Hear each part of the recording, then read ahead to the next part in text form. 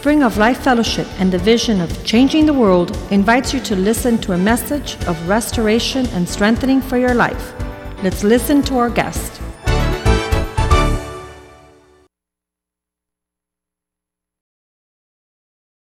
It's my turn to teach, and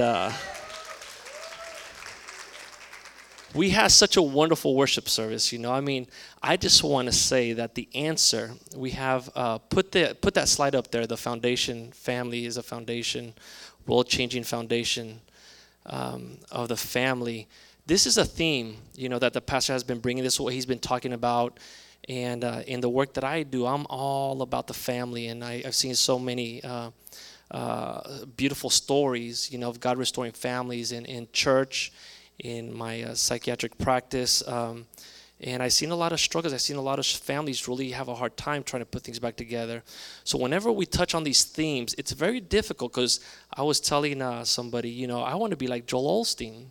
I want to go, you're victorious, you're a conqueror, go change the world, and you guys leave here skipping, with joy. But when it comes to the theme of the family, it's a hard topic, right? How many say amen? It's tough, but, my background and my training is, identifying signs and symptoms, that are causing somebody to be dysfunctional or sick or not be able to work and have relationships, and then make some form of diagnosis or identify why the problem is there, and then come up with a treatment, right? To bring that person to healing, to physical well-being, to mental well-being. And so that's just me, I'm always looking for the problem, And but tonight I just want to say the treatment has been the same, is the same, and will always be the same. For any illness, physical, emotional, spiritual illness, there is one treatment, and it's always the same. It hasn't changed. What is it? Jesus. So I love when they were saying Jesus, and they were just saying that name in the worship, Jesus, Jesus, Jesus. So as I share tonight, one thing permeates through this whole church and in the lives of everybody in here, and that's the name of Jesus, and he is the answer, And so as I talk and identify certain situations and issues that the family's struggling with, it is a struggle, it is a challenge, no doubt. But Jesus is the answer, and Jesus was the answer for my family, that I grew up in, mom and dad, 30 years ago. Jesus restored the marriage, not a psychologist, not a psychiatrist, not a priest, not, it was Jesus. And every day from you guys, I hear the stories of how Jesus restored your marriage. And I promise you, I am available for those people that, are stuck and are having trouble getting out of the muck and get back on their feet, restoring. But you guys that have seen me, and we've talked about this, you guys know that I will always point you to Jesus. Because with the pills, with the counseling, with the therapy, if you take Jesus out of the picture, you're not going anywhere fast. Amen? And so many times we have the option as doctors, to put a Band-Aid on the problem and sing it your way and say everything's okay. But we have that option, right? And some people are happy with a Band-Aid. But if you want a cure, it's Jesus. It doesn't matter if you're coming from a broken family. It doesn't mean if you're struggling with a broken family. It doesn't matter if your children are lost, if your mother's lost, if your dad's lost. It doesn't matter. Jesus is always the answer. And anybody that tells you anything different, they're lying. They're liars, and the power of prayer, the Spirit of God to come into a home and transform the lives, transform the hearts. Only God could get to the soul of man. Psychology means the study of the soul of man. We don't know squat. We don't know anything about the soul of man. We pretend to know, but we're tainted with a bunch of our own philosophy and theories and a lot of our own personal experiences that kind of taint everything that we know in psychology. But God is crystal clear. He knows you. The Bible says that the word of God is like a double-edged sword that penetrates to the deepest part of your body, separating what is the spirit from the emotions, the soul from the spirit, and brings transformation to that place. No psychologist, no psychiatrist, nobody could do that but Jesus. Amen? So bear with me tonight, okay? Because we got some powerful information that I want you guys to carry home with. And part of this is this. You guys know the pastor's passion is the family, right? And he comes up here and you could almost see him oozing out of him like, guys, we need to change the world. The families are getting lost or being destroyed. And I see that and I'm like, amen, amen, amen. You know, and he just wants to put it out there. So today I'm going to give you some concrete facts and things that we know as a society. We know that the broken family is a problem, but we come up with the wrong solutions. Only the church has a solution, and that's the pastor's point. You guys are the solution to the world. We have the whole counsel of God right in your hands in your Bible. And so don't shut up. Don't be quiet. Don't stay home. Go out and vote, scream. You know, people at work are saying, blah, blah, and talking nonsense. And you know it's nonsense. Say, no, Jesus. Jesus is the answer. Look what the Word of God says. Take them to the Word of God. And so that is a solution for all of our ailments is Jesus. Amen. Alrighty, so let's go. Christina, could you put up the second chapter of Judges for me back there? The men are meeting on Monday nights. And part of restoring, saving the family, reaching our communities for God and restoring the families and communities is men get together Monday nights. And there's about over 100 to over 100 men that get together. And we're reading the book of Judges. And there's something that jumped out when we read chapter 2. I think we're on chapter 6 now. And it says here, then the angel of the Lord came up from Gilgal to Bochim and said, I led you up from Egypt and brought you to the land which I swore to your fathers. And I said, I will never break my covenant with you. So obviously, this is a different people, right? So God's saying, look, I'm with you guys. I took you guys out and I'm bringing you out. And my covenant is with you, right? So God is selecting them. God is saying, you're my people. You're different. You're my people. We have a covenant. We have a deal. Now you're going into this land. And what does it say, verse 2? It says, and you shall make no covenant with the inhabitants of this land, and you shall tear down their altars. So God told them, as you go into this land, as you come into this new country, Egypt, he took them out of Egypt. As you're coming into this new land, I want you to pay specific attention not to make covenants, not to make close, intimate relationships with these people because you are different. He said, tear down the altars. Altars many times were a place of worship, right? So if you have an altar in the church, it's because you come, you kneel down, and you worship in the altar. So this land that he was going into, these people were going into, there were altars that were established and built. And he said, do not go worship at those altars. Do not go participate in those altars. On the contrary, what does he say? Tear it down. God gave them that commandment when they came to stand. But he says, but you have not obeyed my voice.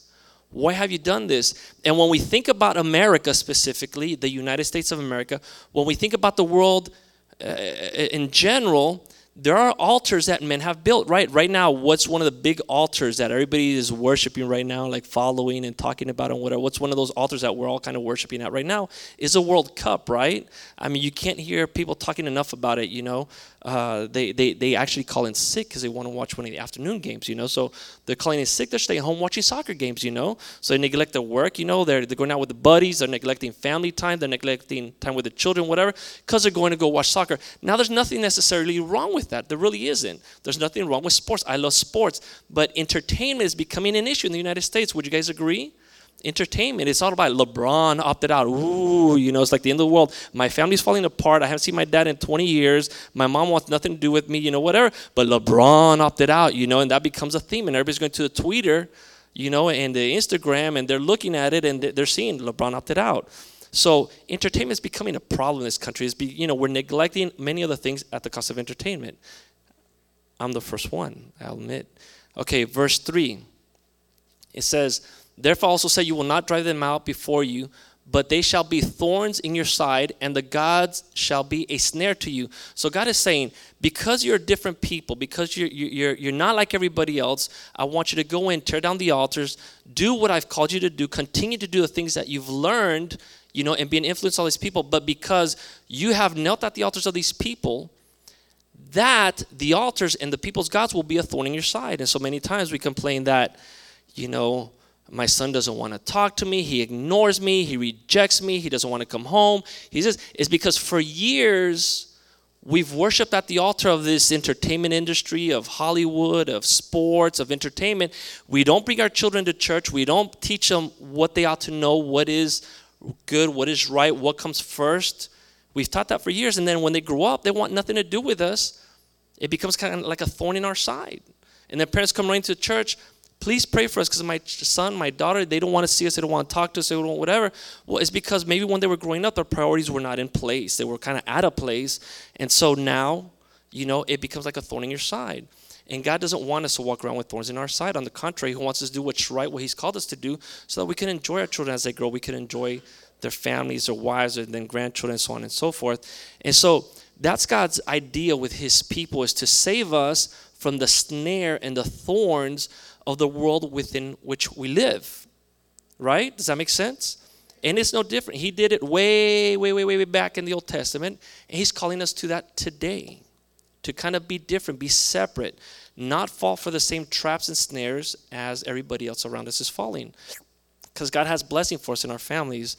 So we're going to go ahead and start the PowerPoint presentation now, but I'm going to say a prayer, because I've learned working in the sound back there that when you pray, that's their cue to start the recording.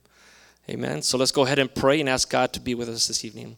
Father God, we bless your name. We thank you for this opportunity to be able to speak about your things, Lord, and just learn at your altar, Lord, what it is that we ought to do, Father God, and that we know what to pray for, Father God, because many times we're not there yet and we still have a ways to go, but that's okay because you have our back, God, and that's why we're here tonight, Lord, because we just want to surrender our lives to you, Lord, put our lives in your hands, Lord, and trust that you will direct us, you will guide us towards the right place, Father God.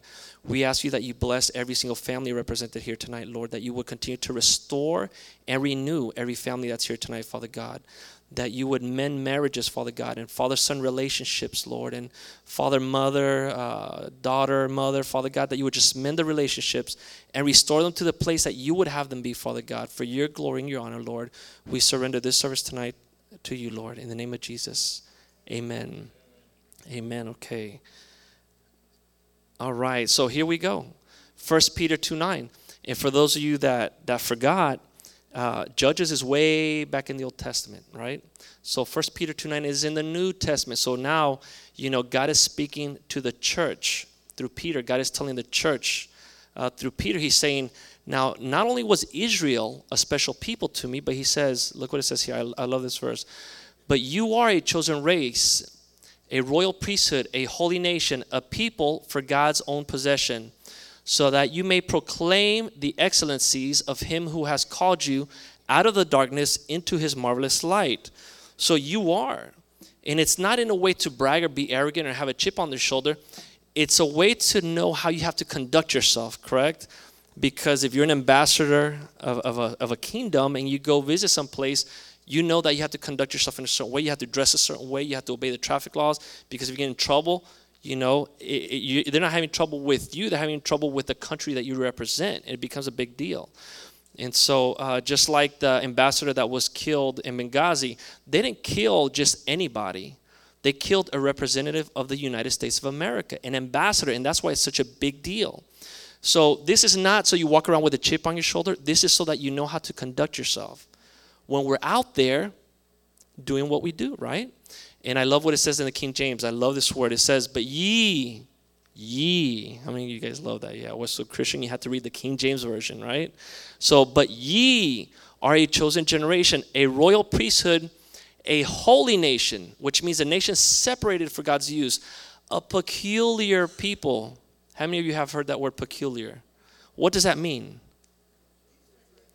Different in a special way, right? Like Bush would say peculiar. No, how would you say nuclear? No, I don't know. But that word peculiar, it's a funny word. It's hard to say, but it means that you're different in a special way. You're just not the same. And so when I'm at work and I'm together with all the other psychiatrists and all the other staff, I'm standing there and I'm peculiar. I'm different. So they're talking like this, they're saying that, they're using certain words that I'm like, whew. I remember I used to say that. I used to talk just like that, but now I'm peculiar, So now I got to conduct myself and carry myself differently, People like come into work and do their thing and don't really work, kind of waste time, kind of whatever, And that's fine because that's the world we live in. That's about average, right? But I'm peculiar, right? I'm different. I'm separated for a special purpose. And so when I go to work, I've had employers tell me, the people at Texas Tech, they said, Jules, we're sorry, we made a mistake, we're going to pay you more if you come back, and what I go, I wasn't there for the money, and I didn't leave because of the money, because I'm peculiar, right? Most people do it for the money, but I do it because God has a purpose for me there. And while I was there, I touched lives and I influenced people. And when God said, you guys are done in Texas, in Lubbock, He brought us back to Miami. Now I'm here with you guys today, and I don't know if I'm going to be here in 5 years, but I'm here today because I'm peculiar. God has a special place for me here in this church. And so, and while sometimes I don't understand the big, thank you, B. While I don't understand the big plan and God's big purpose, I just know you got to carry, you guys touch yourself right here and say, I'm peculiar. You're different. You guys are different. When Ashley was applying for, to get into school, to get accepted, and all the stress of getting accepted, whatever, and I was writing her recommendation letter, I said, God, she's peculiar. She has no idea how many doors you're going to open for her. Before she knows it, she'll be serving in a very high capacity in a hospital somewhere, being a leader, somewhere, because she's peculiar. She has a purpose. You have a plan for her, And so when you walk around and when you conduct yourself the way you do, just know that you're peculiar. You're different, okay? So now the things that I'm going to talk about are the things that we see in the world that are common, that are commonplace, and it's going to explain a lot of why things are happening the way they're happening. Why? Because we have the antidote. So as you talk with people and share with people whatever, you know where to target. You know where the illness is. Even though they put up a big facade and they got it all together, and they come across looking very professional, and they walk around campus like they're the stars, I was partying all week, No. That's all a facade. And you guys are going to get some answers tonight, some weapons, some tools, so you can reach these people, right? But also, so you can do some introspection into your own life. When I do these things, believe me, I have more fingers pointing my way than your way, because as I teach these things, I do introspection. Have I been on par with that? Am I excellent in that area? Am I falling back? Am I letting it slide?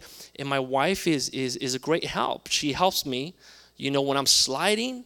She says, Jules, you've been in front of that TV too long,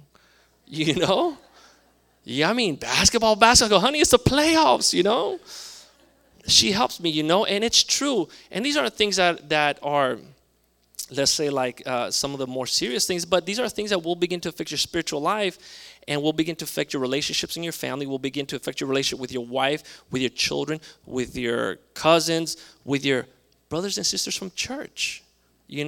So we always got to keep things in perspective and balance. God first, God number one, fellowship, the spiritual. And then God, with His grace, allows us to enjoy the playoffs every once in a while. Right, honey? All right. Okay. So here we go. In the beginning, right, the family. Who designed the family? Whose idea was it? It was God's idea. Family wasn't a word that politicians came up with. This was God's idea. Who designed marriage? Who created marriage? This was not the politician's idea. So they cannot redefine what family is and what marriage is. This is God's design. So in the beginning, a long time ago, before any of us existed and all these politicians, God said, this is what a family looks like. This is what a marriage looks like. So we're going back there a little bit to look at what is the foundation of the family. Well, that was fast. So God created man and woman, one for the other in Genesis 2, verses 7 through 25. You could read that. He commanded them to be fruitful and multiply. And this union, this first institution that God created, would be the root that would give rise to many, many nations. So God is the one that started it. So when I would have trouble in my marriage, and I thought I knew it all, I really did, I went to Bogota 8 times, I was a psychologist, I was in medical school, I thought I knew it all. But man, when I had trouble in my marriage, I didn't have the answers, So if I couldn't reach my brother, I couldn't reach, somebody else, whatever, to call, I would just look out and say, God, this is your idea. You designed this. I'm stuck. You really got to help me because I don't know what to do. And I would throw it back. I said, this is your idea. How could you come up with such an absurd idea sometimes, But it's His idea, and it challenged me, and it forced me to change, and it wasn't fun, but it was God's design. So we could always look back to God and to His scriptures to know how to do it right. God could have spoken actually a whole nation into existence. God could have spoken, and there could have been a perfect nation with all its inhabitants, everybody getting along, kumbaya, everybody. But he didn't do that. He really didn't do that. He started with the unit of a family, of a husband and a wife, and then the children. And you know what? Like, when the experiment started, it wasn't the greatest. You guys remember what happened? What happened? Cain killed Abel, right? So the first family, they couldn't blame it on Hollywood because there's no Hollywood. They couldn't blame it on violent video games because there's no violent video games, or drugs or alcohol. You know, this is a perfect family. They walked and talked with God. And Cain murdered Abel. So this institution of the family from the get-go, you know, it was a big target of the devil. Devil targeted it from the very beginning, because what a powerful institution, you know, that was going to, you know, conduct itself and have a relationship with God. And so it's been the devil's target from the beginning. And so, but that unit that God designed, that God created, would be, in his design and according to his creation, the basis for many civilizations to come. And so first came the family. Okay, first came the family that grows into the community, grows into a society, to a nation, and then to many nations, which we'd call the world, right? We're changing the world. But to change the world, where do you got to start?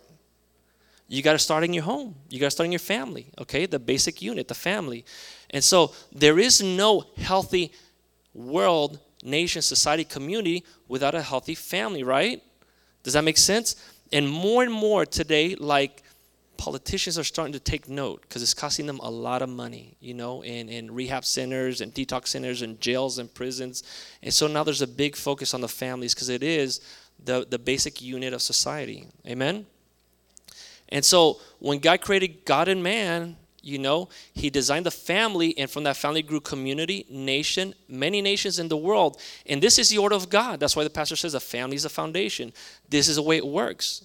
God has to be, as it is in this pyramid, the biggest influence, the most important influence, the influence that holds everything else together, that everything could grow from, and then we could pretty much enjoy life and enjoy what we have today in the world, in society. But things have turned around quite a bit. And what has happened is we have, what are they called? The United Nations, right? The World Health Organization. These are worldwide organizations that they're designing what your children will be doing in 20, 30 years from now. They're actually coming together, you know, and they have an idea to bring everybody under the same processes, you know, so they're trying to bring it in the world. We have many nations. The United Nations, they get together and they make decisions for the United States, for Europe, for South America, for Africa, for everybody. We have the community, the family, and God and man is kind of like not such a huge influence anymore, right? They don't want to talk about God anymore. They really don't. They think they're so smart that they could leave God out of everything and come up with their own solutions, right? Because they studied, they educated, you know, they understand behavioral sciences, they understand medicine, they understand politics and business. So why do we need to run to God? Well, because that's what happens. You kind of turn everything else upside down, and things begin to fall apart. And this is basically what's happening in the world. Now, the truth of it is that we've been here before. We've done that. Now, the United States is a very young country. So the United States is experiencing that hardship basically for almost the first time in such a real way. Even though we've had spots in our history that we've had troubles, right? During the time of World War II, when all the men were gone and only the women and the children were left behind, the women had to go out and work and produce, so the children were left home alone, and then the children would get creative and do things, and that's when we first described this phenomenon of little people making crimes. Before, children used to not make crimes. Like, Joseph, how old are you now? 13. Mom's at work, dad's at war. Joseph's 13, staying home alone with the other 13, 14, 15 years old. He's doing things that he's not supposed to do. No way a kid committing crimes, it was unheard of. So you know what they had to do in this country? They had to make juvenile courts. They had to make little juvenile prisons, which before was unheard of. But their children were kind of left alone. So we've had spots here and there in this country that we've experienced that. But right now, you know, there really is no explanation except for the breaking up of the family. And so this is what's happening with the family. So the Center for Disease Control, they were an institution that was created to track and monitor diseases that will kill many people. So they study what they call epidemiology, which is somebody gets a real bad sickness and they track that person to the original place of sickness, and then they check and see if anybody else got contaminated so that we could control that, so we don't have these big plagues that existed many centuries ago. And so they were created specifically for that purpose. But there's been a bunch of studies that show that broken families or single-parent homes, especially in the inner cities, create this phenomenon of youth engaging in risky behavior. So it's undeniable. You can't argue with it anymore. So they came up with this idea of surveilling these risk behaviors in youth, okay?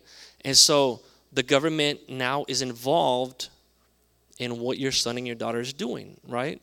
And so they describe several different behaviors, and I say I'm nearsighted, but I think I'm farsighted also because I can't see that.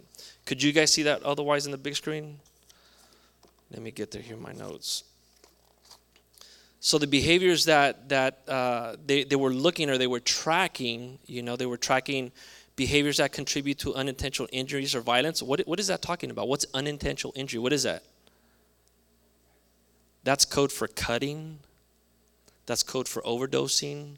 So they're tracking young people that are hurting themselves unintentionally for unknown reasons.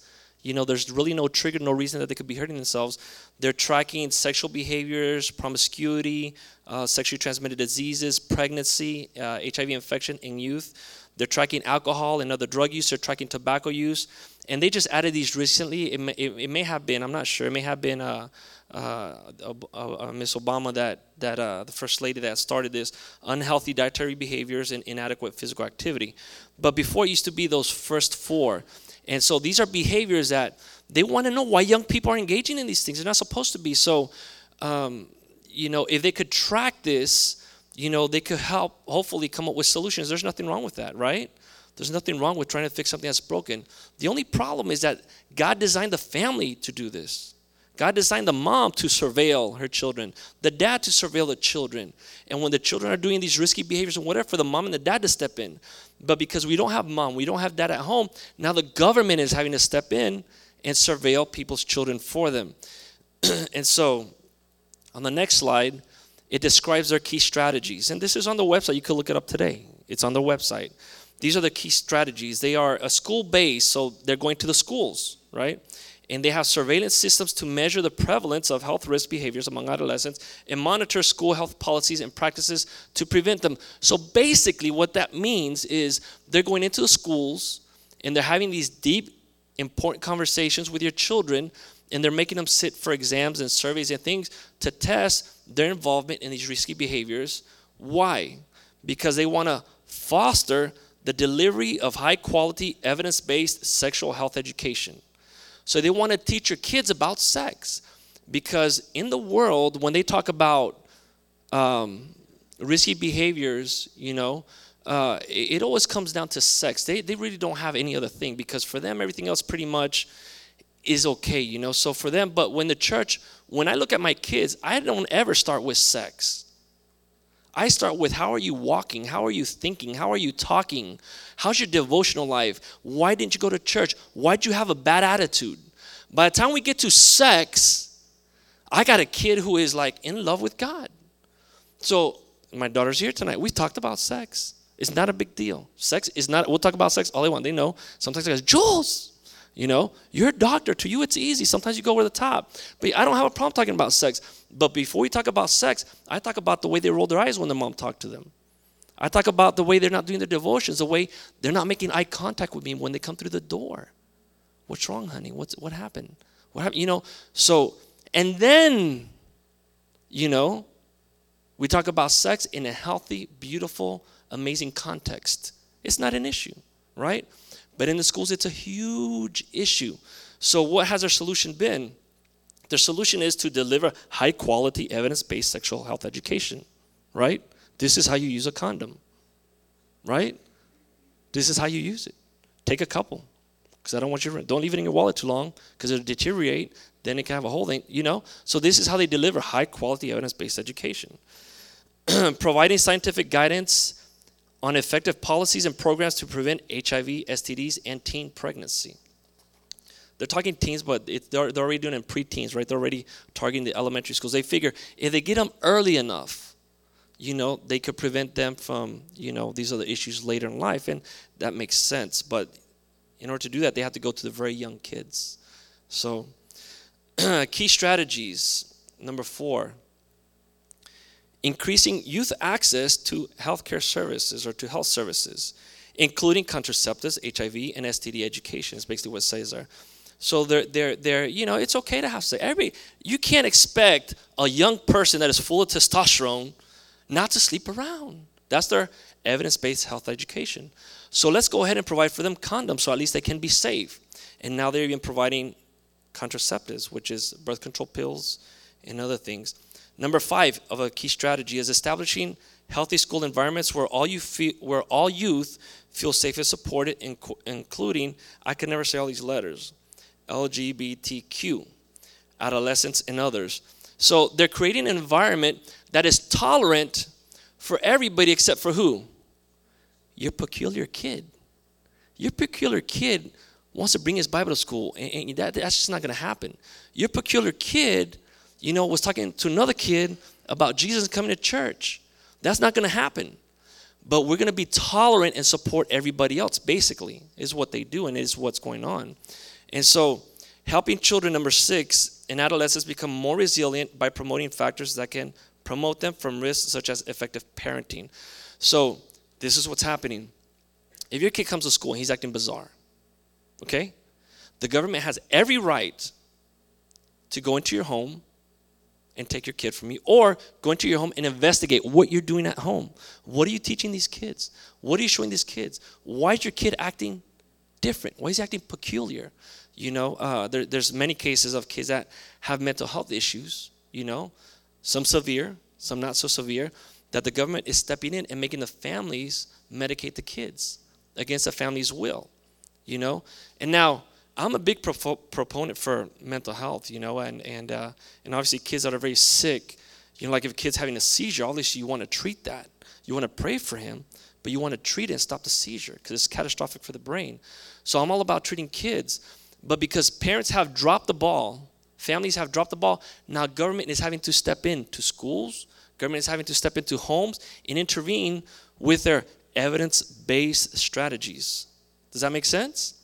And so that's what's difficult. That's the challenge we all have as families today. Now, you may have an intact family. You may have a broken family. Notwithstanding, these are important issues, in our country, in our state, in our church, affecting many, many families. So this is why the pastor is so adamant, about men standing in their place and defining what is the home, what is a family as God designed it, and speaking out. That's why he is the chaplain of Doral. That's why the mayor calls upon him when he needs advice, because he is a voice in the community, and he wants everybody to be that also, so we could stop, what's going on. All right, so modern man has obviously departed a long way from the plan of God, the plan that God designed and created. And our society is paying a heavy price in there for our children, our children's children, our daughters, everybody's paying a heavy price for it. And so our only hope is really to return to the God that designed the family. And this is where evangelism comes in, right? Because I know. If you're at work talking to somebody about Jesus, that's inappropriate. You're not supposed to do that. What's wrong with you? You're like different. Why do you want to shove your religion down everybody's throat? When our kids walk on college campuses, I always say, they're walking around like spies, like, they sit in the back of the classroom in the corner, and they're like, and they're not speaking out because they've been told that they got to shut up, stick their religion in their back pocket, and not share it with anybody because, they're shoving the religion down people's throat. But that's not the case. Evangelism is one of the biggest tools that we have as Christians to spread the good news to the world. It's like medicine. Why would in the world would I hold back a medicine that's good for somebody because I don't want to offend them? I'm going to say, listen, you should take this medicine. Today I had a patient, he said, I take it every once in a while when I want to. I go, well, it doesn't work like that, It just, and that's not the way I told you to take it. Yeah, but when I feel, I take it, and when I don't feel, I don't take it. I go, well, it doesn't work like that. The medication takes about 3 to 5 days to get this steady state and start doing its thing. So you can't take it one day, not take it for 3 days. And so we got the medicine. How are you going to hold back the medicine that's going to cure the world? It's going to cure our school campuses. It's going to cure our colleges. So speak out and be bold. I tell our college kids, I says, get your Bible, put it under your arm, walk to the front of the class in the middle, and sit down. And while everybody's talking about the game on Saturday or about the party on Saturday, whatever, open your Bible and read it. And you know what's going to happen? Some of these spy Christians are, you're a Christian? Yeah, I'm a Christian too. Let's get together after class, okay. So, you know, and you know what's also going to happen? I promise you, because it happens to me, and I hear the story all the time. Somebody's going to come up to you, you're a Christian? Man, I used to be such a good Christian. When I got to college, I just wanted to party, but now I can't stop drinking. Now I'm depressed. My mom, my dad, whatever. What church you go to? And people have brought kids to church. And their life had gotten restored and saved. And one of the kids, you know, he's going to full-time ministry. And he was completely backslidden after his first year of college. You know, but because somebody cracked up on the Bible, wore a Christian t-shirt, and he could see in front, he says, I was a Christian too. Where do you go to church? And he started coming. So that's what evangelism is about for Christians. It's not rude and obnoxious. It's medicine. All right. This is a sociologist. He wrote a book called Our Dance Has Turned to Death. This was back in 1979. Do you guys remember what was going on in 1979? You older guys, or you historians? What was going on in 1979? The long gas lines, you remember? The long gas lines, the economy, inflation, dads, moms, whatever. So this guy wrote a book. He's a sociologist called Carl Wilson. Now, he's a Christian, and he kind of wrote there some characteristics of civilizations that he read into, right? What are some of the most powerful civilizations that have ever existed in history? Mayan, Roman, Persian, Babylonian, right? One of the biggest, most recent ones that we know is the Roman Empire. They're powerful. They were rich. They actually conquered the world practically, you know?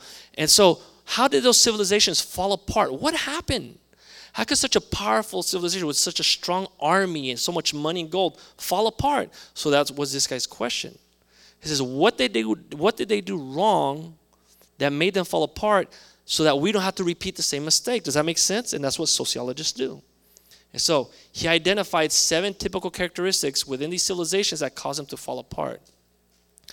And the first one is men reject spiritual and moral development as leaders of families. Now, I promise you, the pastor did not write this, okay? I did not write this. This is a book that was written in 1979 by the sociologist, okay? Men begin to reject spiritual and moral development as leaders of the families. Now, it may be a passive thing, like, I just don't care. Go to church today, but there's a Dolphins game. I don't want to go to church. It could be something passive that they begin to neglect their responsibility as men, what we teach guys here on Mondays. Or it could be something more drastic. I don't want to hear anything of God. I don't want to know of God because of whatever issues, you know, and they specifically just run away from anything that's spiritual. And they begin to engage in immoral stuff. And so that person leaving its place that God has designed for him is a first step in that family coming under the attack of the devil without any defense, okay? It's like if our military would say, you guys are on your own now. Al-Qaeda would take over in no time, and we'd have no defense. So when the man leaves his place, the family has no defense. So let's think about this. How many years, I could pick anybody in here. I'll pick myself. How many years did I spend to become a doctor? Clyde says, too many. I don't want to remember. A lot of years, a lot of books, a lot of hours, a lot of class time. Actually, you're going to spend a lot of time, you know, developing a career. But let me ask you this. How much time do we spend developing our spiritual life, our family? How much time did I spend learning how to become a husband? How much time did I spend learning how to become a father? Very little compared to my career. Very little. Not even a tenth. Nothing. So when I got married, I was like, man, this is hard. I'm a rookie. I'm not prepared for this, you know, by the grace of God. You know, when I became a father, I said, man, I thought marriage was hard. Father's so hard, you know. I'm a rookie at this. I felt like I was a basketball player trying to play baseball and getting 100-mile-an-hour pitches thrown at me, you know. I mean, I felt lost, you know, because the world does not prepare us for this mission, okay? And so men run away or they hide from it because sometimes it's overwhelming. So it could be a passive running away, or it could be an active running away. Men begin to neglect their families in search of material gain. Where do men escape to when things at home are going hard? Where do men escape to? Work. Oh, I got to work. And while I'm on call, well, I got to work. I got to work more. You know, we got to pay the bills. You want that nice car? I got to work. You know, I want a nice car, so I got to work. They got to work. You know, and men are putting in 10, 12, 14-hour days. You know, men are working weekends, you know, because they escape to the work. And what does that translate into? To the children and the wife. That translates into, man, this guy's never home. You know, he's always out eating, driving a nice car, blah, blah, blah. So what happens is men begin to engage in extramarital relationships, affairs. It could be simple. It could be my best golf buddy. Honey, we're going golfing again. Honey, I know it's our anniversary, but, you know, it's a tournament. I'm going golfing. So, you know, it's not all about, because Christians are very, very wise. You know, they say, well, at least I'm not sleeping around. Well, at least I'm not having a friend. No, but you're never home. Well, honey, you know, the American Medical Association has a meeting. I got to be there. I'm one of the speakers. You know, and so I could come up with 300,000 excuses why not to be home. And sometimes as men, we escape the home and we throw ourselves into our job. It could be a good thing, it could be a bad thing. But at the end, you see, the man is not in his place that God designed for him. So we'll see what happens. Women begin to devalue their role as mothers and homemakers. And all you women, we could talk real now, right? Because when you guys come to my office and sit in front of me and the door's closed, you guys tell me everything, you know? And so I know, you know, and it pains me. And sometimes I don't have an answer, you know? Why can't I go out there and be fulfilled as a woman? So what are you saying? That being a mother and being at home, creating an environment where your kids can thrive and be successful and be heroes, that's not fulfilling? What are you saying, that the time you're investing in these children that are going to change the world, these lives? So mommy's one, we got 4 kids. Mommy's one. If mommy does a good job with those 4 kids, she's influencing the world times 4. You know? And so that's not fulfilling? Well, no, of course not, because look at the guy. The guy's never home, so it must not be important. He never wants to spend time with the kids, so it must not be important. It looks like what's important is work and making money and driving a nice car and going on vacation and having good holidays. That looks like what's important. So they begin to devalue their role in the home. And I understand, and there's probably women in here that says, there's nothing wrong with that. Yeah, there's nothing wrong with that. What's wrong is the man's not in his place. Okay? Now, it takes courage sometimes as a woman when the man is not in his place, is doing something wrong, to say, no, I'm going to do what God has called me to do, and I'm going to stand in my place even though he's not in his place. That's a huge challenge. But you know what you're doing? You're saving a family. You're saving children. Okay? And so sometimes it's hard. It's a challenge. And again, I don't blame you. But, you know, we're talking about the bigger picture here. Number 5. Husband and wives begin to compete with each other and family unit disintegrates. This is how it happens in my world. Well, honey, they offered me this position in Ohio and they offered you this position in New York. Why do we have to go where they offered you the position? They're paying me more money. Because now it's about the money. Now it's about who's making more money. So it becomes a competitive relationship rather than a team working together to raise these beautiful children, provide for them what they need to be able to grow up and be successful in life. It becomes a competition. And, you know, when you have 2 smart people in one home, it could be competitive. You could not potentially disagree on anything because both of them have very good ideas. There's nothing wrong with that, you know. But the bigger picture is a family, is a home unit, is your team. So you got to put yourself aside and do what's right for the family. What are we seeing here? They're not putting themselves aside. One devalued this, the other one devalued that. They're putting themselves first, and now the kids, you know, they're basically on their own. And so it becomes a problem. So what happens is this individualism or this egocentric attitude, you know, begins to stir issues and problems in the family. People get divorced. What do they say when they get married? I love you. Oh, the rest of my life with you. When they get divorced, I want to kill you. I hate you. I loathe you. How do you get from dreaming about the person, dreaming about this, dreaming about that, to get to a point where you literally hate somebody, loathe somebody? It's because these steps in a bigger picture, you become the most important thing in your life, not your wife, not your children, you. It's not important to be where you need to be. It's not important to do the right thing, to do what you got to do. You got to go out and make money and feel good and feel accepted in society and be fulfilled and get the promotion and get the title and get whatever, you know. And so it becomes an issue. And so Where are the children in this mess? Well, we'll see in a little bit. Men and women lose faith in God and reject all authority over their lives, and the family disintegrates. And so these are 7 things that this guy identified as a downfall of these families, of communities, of these great nations. You know, he identified it starting with the man. Another individual, it just so happens, Carl's not here tonight, I wish he was, but this is another Carl, Zimmerman. He taught for many years at Harvard University in 1947. Now, that wasn't 1979, this was 1947. So you can see that happened in Persia, Babylon, Rome. It could happen to us in this country. In 1947, they were already talking about it. He wrote this book called Family and Civilization. His observations were similar, comparing, you know, the fall of these great civilizations to this country and what were the things that happened. And he basically observed 8 patterns, you know, that led to the downward spiral of the culture of that society. And he identified them as, you know, similar things. What's interesting. One in 1947, one in 1979, completely different people. And what I've read about these guys, none of them refer to the person's work. So it's not like they were in cahoots or anything like that. You know, they kind of did this individually. They just observed. They just wrote down their observations. Number 1, marriage loses its sacredness and is frequently broken by divorce. So you could say, like what the last guy said, the husband, the materialism, the self-indulgence, the egocentricity leads to the degradation of the marriage, and so the marriage loses its sacredness and is frequently broken by divorce. The traditional meaning of the marriage ceremony is lost. Now look at this. This was in 47? Okay. What's in the courts today? Changing the meaning of marriage, right? So it's there. We're seeing it. It kind of gets more and more power and strength as it goes forward. Number 3, feminist movements abound. You look, I could define for you what a feminist is. And I promise you that if anybody in here is a feminist, you know, you need to come and speak with the pastor's wife. You need to clarify. If you're calling yourself a feminist erroneously, you're standing for the wrong things, thinking you're feminist.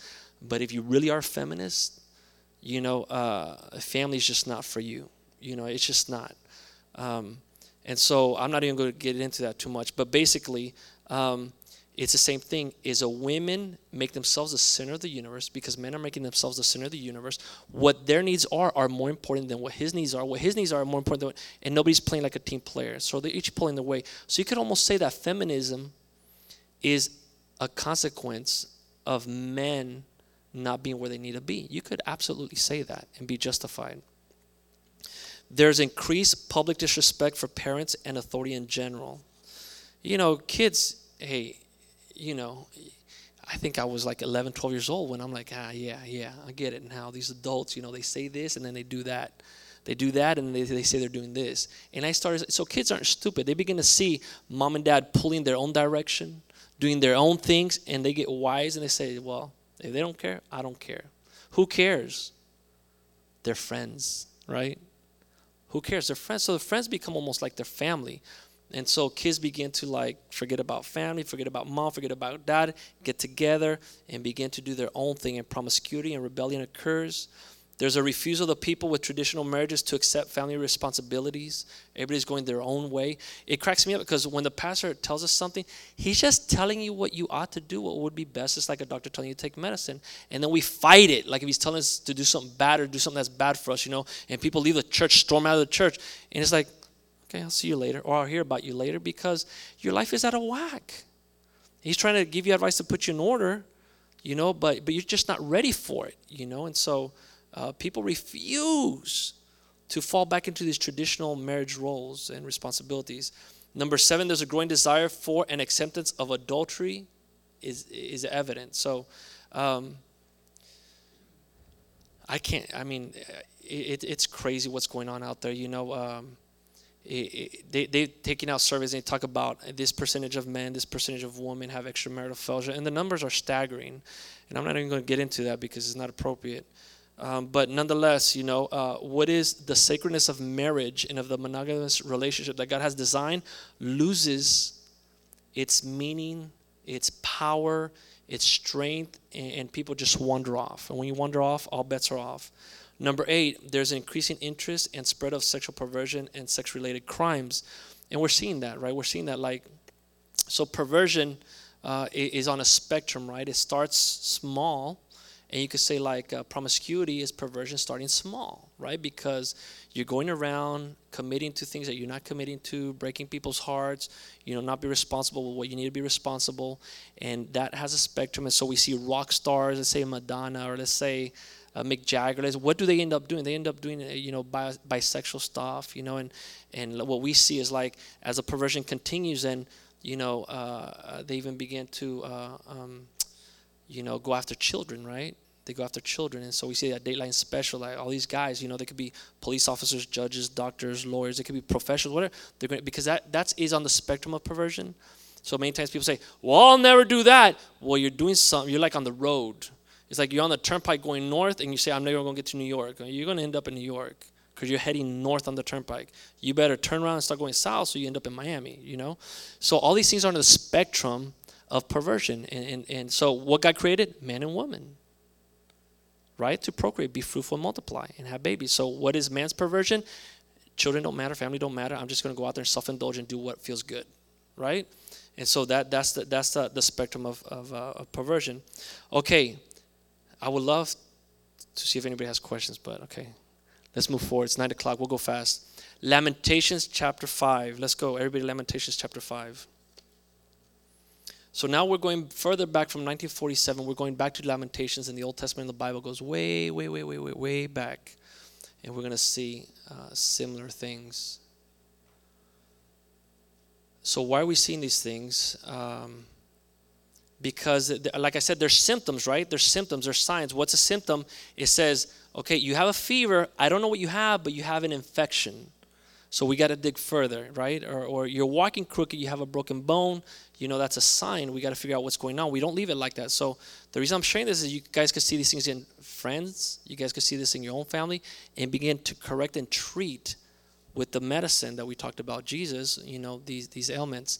And so Lamentations 5, it says, verse 1, remember, O Lord, what has befallen us. Look and see our reproach. That could almost be written today. Our inheritance has been turned over to strangers, our houses to aliens.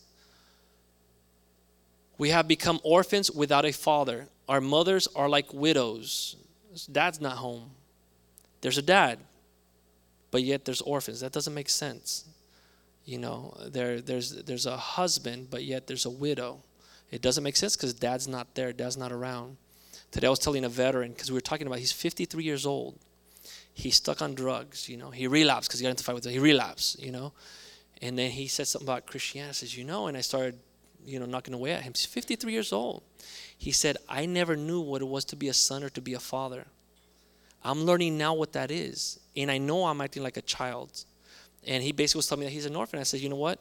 God is a father of orphans. So you got the best father in the world. You just got to come under that. And sometimes it means coming under somebody in church that you respect, that you're accountable to, that you admire, that could be a mentor to you. Sometimes it means, being loyal and faithful at work. There's many forms how you could learn how to be a son and how to be faithful and not be an orphan. You're an orphan because you're choosing not to come under father. And this is basically what I told him. You know what? He received. And when he left, he shook my hand. He was grateful and whatever. So 53 years old. I'm only 45, but I'm telling this guy how to be a son, So, these guys have fathers, but they're orphans for all intents and purposes. It says, we have submitted to Egypt and Assyria to get enough bread. So they're going not to the peculiar people, the chosen people, but they're going to the people that, are living crazy to get their sustenance. Our fathers sinned and are no more. It is we who have borne their iniquities. The father's actions inevitably affect the children, right? But the antidote is Christ. Christ is the antidote. Slaves rule over us. There is no one to deliver us from their hand. So even the lowest of society, the slaves were above them because their families were completely disintegrated. We get our bread at the risk of our lives because of the sword in the wilderness. Our skin has become as hot as oven because of the burning heat of famine. They ravished the women in Zion, the virgins in the cities of Judah. So they're working their tails off, hot sun, they're working, and they're not producing much. They're still in a famine. And they're young women, which is basically the fruit of a nation is the women, right? The women are the one that produce the children, and that's what makes nations grow. So they're being plundered and taken away by these rival nations. Princes were hung by their hands. Elders were not respected. So elders don't have a voice. That's one of the signs of a falling, civilization. Elders speak. I love it. When we were up in Lubbock, all these kids are yes, sir, yes, ma'am, blah, blah. And I say this, it may frustrate some of you people, but nonetheless, I love the kids when they call me dude. Dude! I'm like, what? You just gonna be dude? I'm your dude? Or, the way, in Westwood, the way, kids talk to the teachers, They say, hey, buddy, hey, dude, blah, blah, it's like, whoa. It's not a big deal. Big deal. Kid calls me dude, doesn't affect me a bit. I'm still who I am. It doesn't bother me, whatever. But it affects him. Because if he doesn't respect me enough to call me sir, Mr., whatever, where's he at? What is he doing? So my concern isn't so much for the adult or whatever, but it is for the system. When kids are disrespecting the teachers, their principals, their pastors, their youth pastors, like that's a big, big red flag because we see that right before people, begin to fall. And so always honor the people God has put over your life. Always, always, always, always, always. Not for them, but for you. Amen? And that's what I told my girls. I used to tell them, listen, I don't care. I was around a long time before you got here, but I'm not going to let you talk to me like that for your own good. As long as you're on my roof, I'm going to protect you. And if I have to do whatever I got to do, you're not going to talk to me like that. Not for me because I could care less, but for you. Because they come under God's judgment. They lose God's favor in their life. Things will come upon them because they're talking to me like that. It doesn't affect me, right? It affects me to the degree that they get hurt or something happens to them. But, so I make them talk to me appropriately. I teach them how to talk to me and how to honor me, at all costs because it's important. It says, the joy of our hearts has ceased. Our dancing has been turned into mourning. That was the title of this guy's book. The crown has fallen from our head. Woe to us, for we have sinned. Because of this, our heart is faint. Because of these things, our eyes are dim. And there's no reason in the world why we as Christians that have the whole counsel of God, that are a chosen generation, a peculiar people, that have the word of God, that have prayer, that have the Holy Spirit, have the grace of God upon our lives, for us to be walking around defeated. Many times we're walking around defeated because our lives are out of order. Many times we're walking around defeated because we're not keeping the things that are important in their proper place. We're despising them, right? We're undermining the things that God has designed and set in place. And so these people were a defeated people. They're going through a tough time. It says, because Mount Zion, which lays desolate, foxes prowl on it. You, O Lord, rule forever. Your throne is from generation to generation. Why do you forget us forever? Why do you forsake us so long? So you can see they were in a dire straits, right? But you also see that they're starting to look up the right direction. So tonight, I tell people, I always want to be like Joel Osteen. I always want to give people an encouragement, sitting in the mouth skipping, and if, I don't know why these things, God gives them to me like this, but this is what it is. Nonetheless, no matter what situation you're in, if you turn your eyes up, let's say nothing changes. You are where you are. Some of my guys, when they relapse, they feel a lot of guilt, a lot of shame. They feel like horrible. They feel like I'm never going to change or whatever. Okay, stop. Don't take a step. Just look up. When you do that and God comes down, he will begin to change things. So our only responsibility is not to be heroes and change everything. Our only responsibility is to look up and cry out to God like Israel did. Read the book of Judges. They must have done this more than a dozen times. And it works. Every single time they looked up to God, God sent a deliverer and rescued them, right?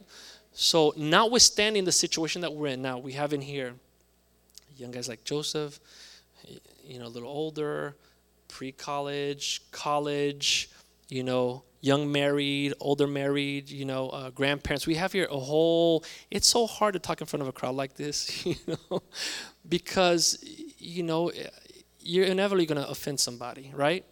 But let me just say this. No matter what place you are in life, no matter where you're at, no matter what your situation is, you could do one or two things. You can make excuses. Poor me, I never had a dad, Well, what does the Bible say? The Bible says that every day his mercies are new. So starting, let's say, tomorrow morning you get up, you're a champion. You're a world changer. You're a peculiar person. You're a chosen generation. Notwithstanding what you've gone through in the past, you could start brand new tomorrow and be an ambassador for the kingdom of God. And when I share these things, it's so that going forward, we begin to walk in excellence according to the things that God teaches us. And if you're young and not married, you could have a wonderful family one day, notwithstanding how your family was when you were young. Does that make sense? If you were living under not such a perfect dad, my dad wasn't perfect, but he was a daddy, but he wasn't perfect. Do I keep repeating the things that he did, or do I do things better? I do things better. The things he taught me that were good, I repeat them. The things that he did that were not so good, I leave them behind. And my son's going to do 20 times better than I do. So there is no condemnation, the Bible says, to those that are in Christ Jesus. So we don't walk in condemnation and defeat. We walk in victory, right? We confront the challenge with the Lord, and we are overcomers. Does that make sense? So notwithstanding what your story is or what your background is, and I told this guy today, I says, man, you can sit down with a psychologist, and he'll go at it with you for a couple of months, a couple of years, just lamenting how you grew up, all your hardships, all the challenges, how you were beat and abused, and whatever. And I'm not minimizing that. Because that is horrible for a young person to have to go through that. But I said, but today, what choices are you making today? Where are you at today? So tomorrow begin to make good choices, and starting with looking up and crying out to God, and God will transform and bring a transformation to your life. And so that's the story of these individuals in Lamentations. What you see is that they were going through a lot of hardships, but they looked up. And when they looked up, verse 21, it says, it's going to jump like 5 slides now. Okay, there it is. This is a cry. Restore us to you, O Lord, that we may be restored. Renew our days of old. So, the first thing, identify that you have a problem. The first thing, identify that there's a problem, whether it's in your own home, in your family's home, in whatever's home, it's somebody in the church that you're working with. Identify, there's a problem. Be honest, there's a problem. I need help in this, and cry out to God. God, I need restoration. I need to be renewed. There's no reason in the world, okay, that we should just give up on anybody. There's no reason in the world why we should give up on ourselves, because God is a specialist in restoring things that are broken. And many times we give up before we're even broken. But even if you're broken, like Yvette said tonight, God could even resurrect somebody that's dead. So if your family is dead and broken and falling apart, and you feel like there's no hope, look up to the heavens, cry out to God and say, God, restore, God, renew. And God will. That's especially. And I promise you, you will come to church one day and you will give a testimony. And we've heard them. We've heard a lot of testimonies from you guys of things that were impossible, were far gone, there was no hope for, and then God. And things changed. So let's go ahead and stand to our feet tonight as we close. And let's just look. It's an issue of, I promise you, from the youngest one in here to the oldest one here tonight, if there is something that's weighing heavy on your heart, if there's a concern that you've been carrying with for many months, many years, tonight, God could break that. God could bring that very thing that you've been carrying for so long to restoration and renew it. But it's got to be you that asks God to intervene, because God is not going to stick his hand in something he's not invited to stick his hand into. So it's got to be you to look up to the heavens and say, Lord, restore. Lord, renew. And that's what the call is tonight. The call is to get back to the foundation that God designed, and for us to fall in line with that. And we struggle, and we have hard times, and we have excuses, and we have reasons, and I hear them all day, every day, And if it's that bad, I could give you a pill. No. But, look up to the heavens. Look up to the heavens. God could restore. If God could heal somebody of cancer, if God could heal somebody of AIDS, if God could heal somebody of their sight, of their hearing, God could heal your brain, your depression, your anxiety. God could heal your hurt, your pain. God could heal that. And you could walk out of here tonight a new person, completely restored and renewed, with new strength and hope for the future. And when there's hope for the future, you're a champion. You're good to go. I mean, there's not a whole lot else that we got to do. We just want to encourage you and ignite you tonight to trust God, surrender to God, and God will do it. God will be faithful. He'll do it because He loves you. He knows what you need. We just got to look up to Him and ask Him. In 2 Chronicles, it says, if my people who are called by my name, you are His people. Remember, you're peculiar. You're special. Close your eyes for a second tonight. Just for a second, know that He's your Father. And know that He calls you peculiar, special. His son, His daughter tonight. He's looking out for you more so than anybody else you could imagine. He's got your back. He's not going to let you fall. He's not going to let you carry around defeated. But He's going to restore and He's going to renew. He's going to put everything in its place. Just like when He heals cancer, He puts all those cells in order and gets them to function the way He wants them to. He's going to heal the cancer of your family. He's going to heal the cancer of your home. He's going to put all those things in order. He's going to put them in the right place. If we humble ourselves and pray and seek His face and turn from our wicked ways, it says, then I will hear from heaven and I will forgive their sin and I will heal their land. Amen? It starts with our families. It starts with our homes. It starts with a heavy-duty commitment of the men here tonight, the women here tonight, the children here tonight, saying, I'm going to honor God. I'm going to obey God. I'm going to do what's right. No matter what, no excuses. I'm going to do what's right.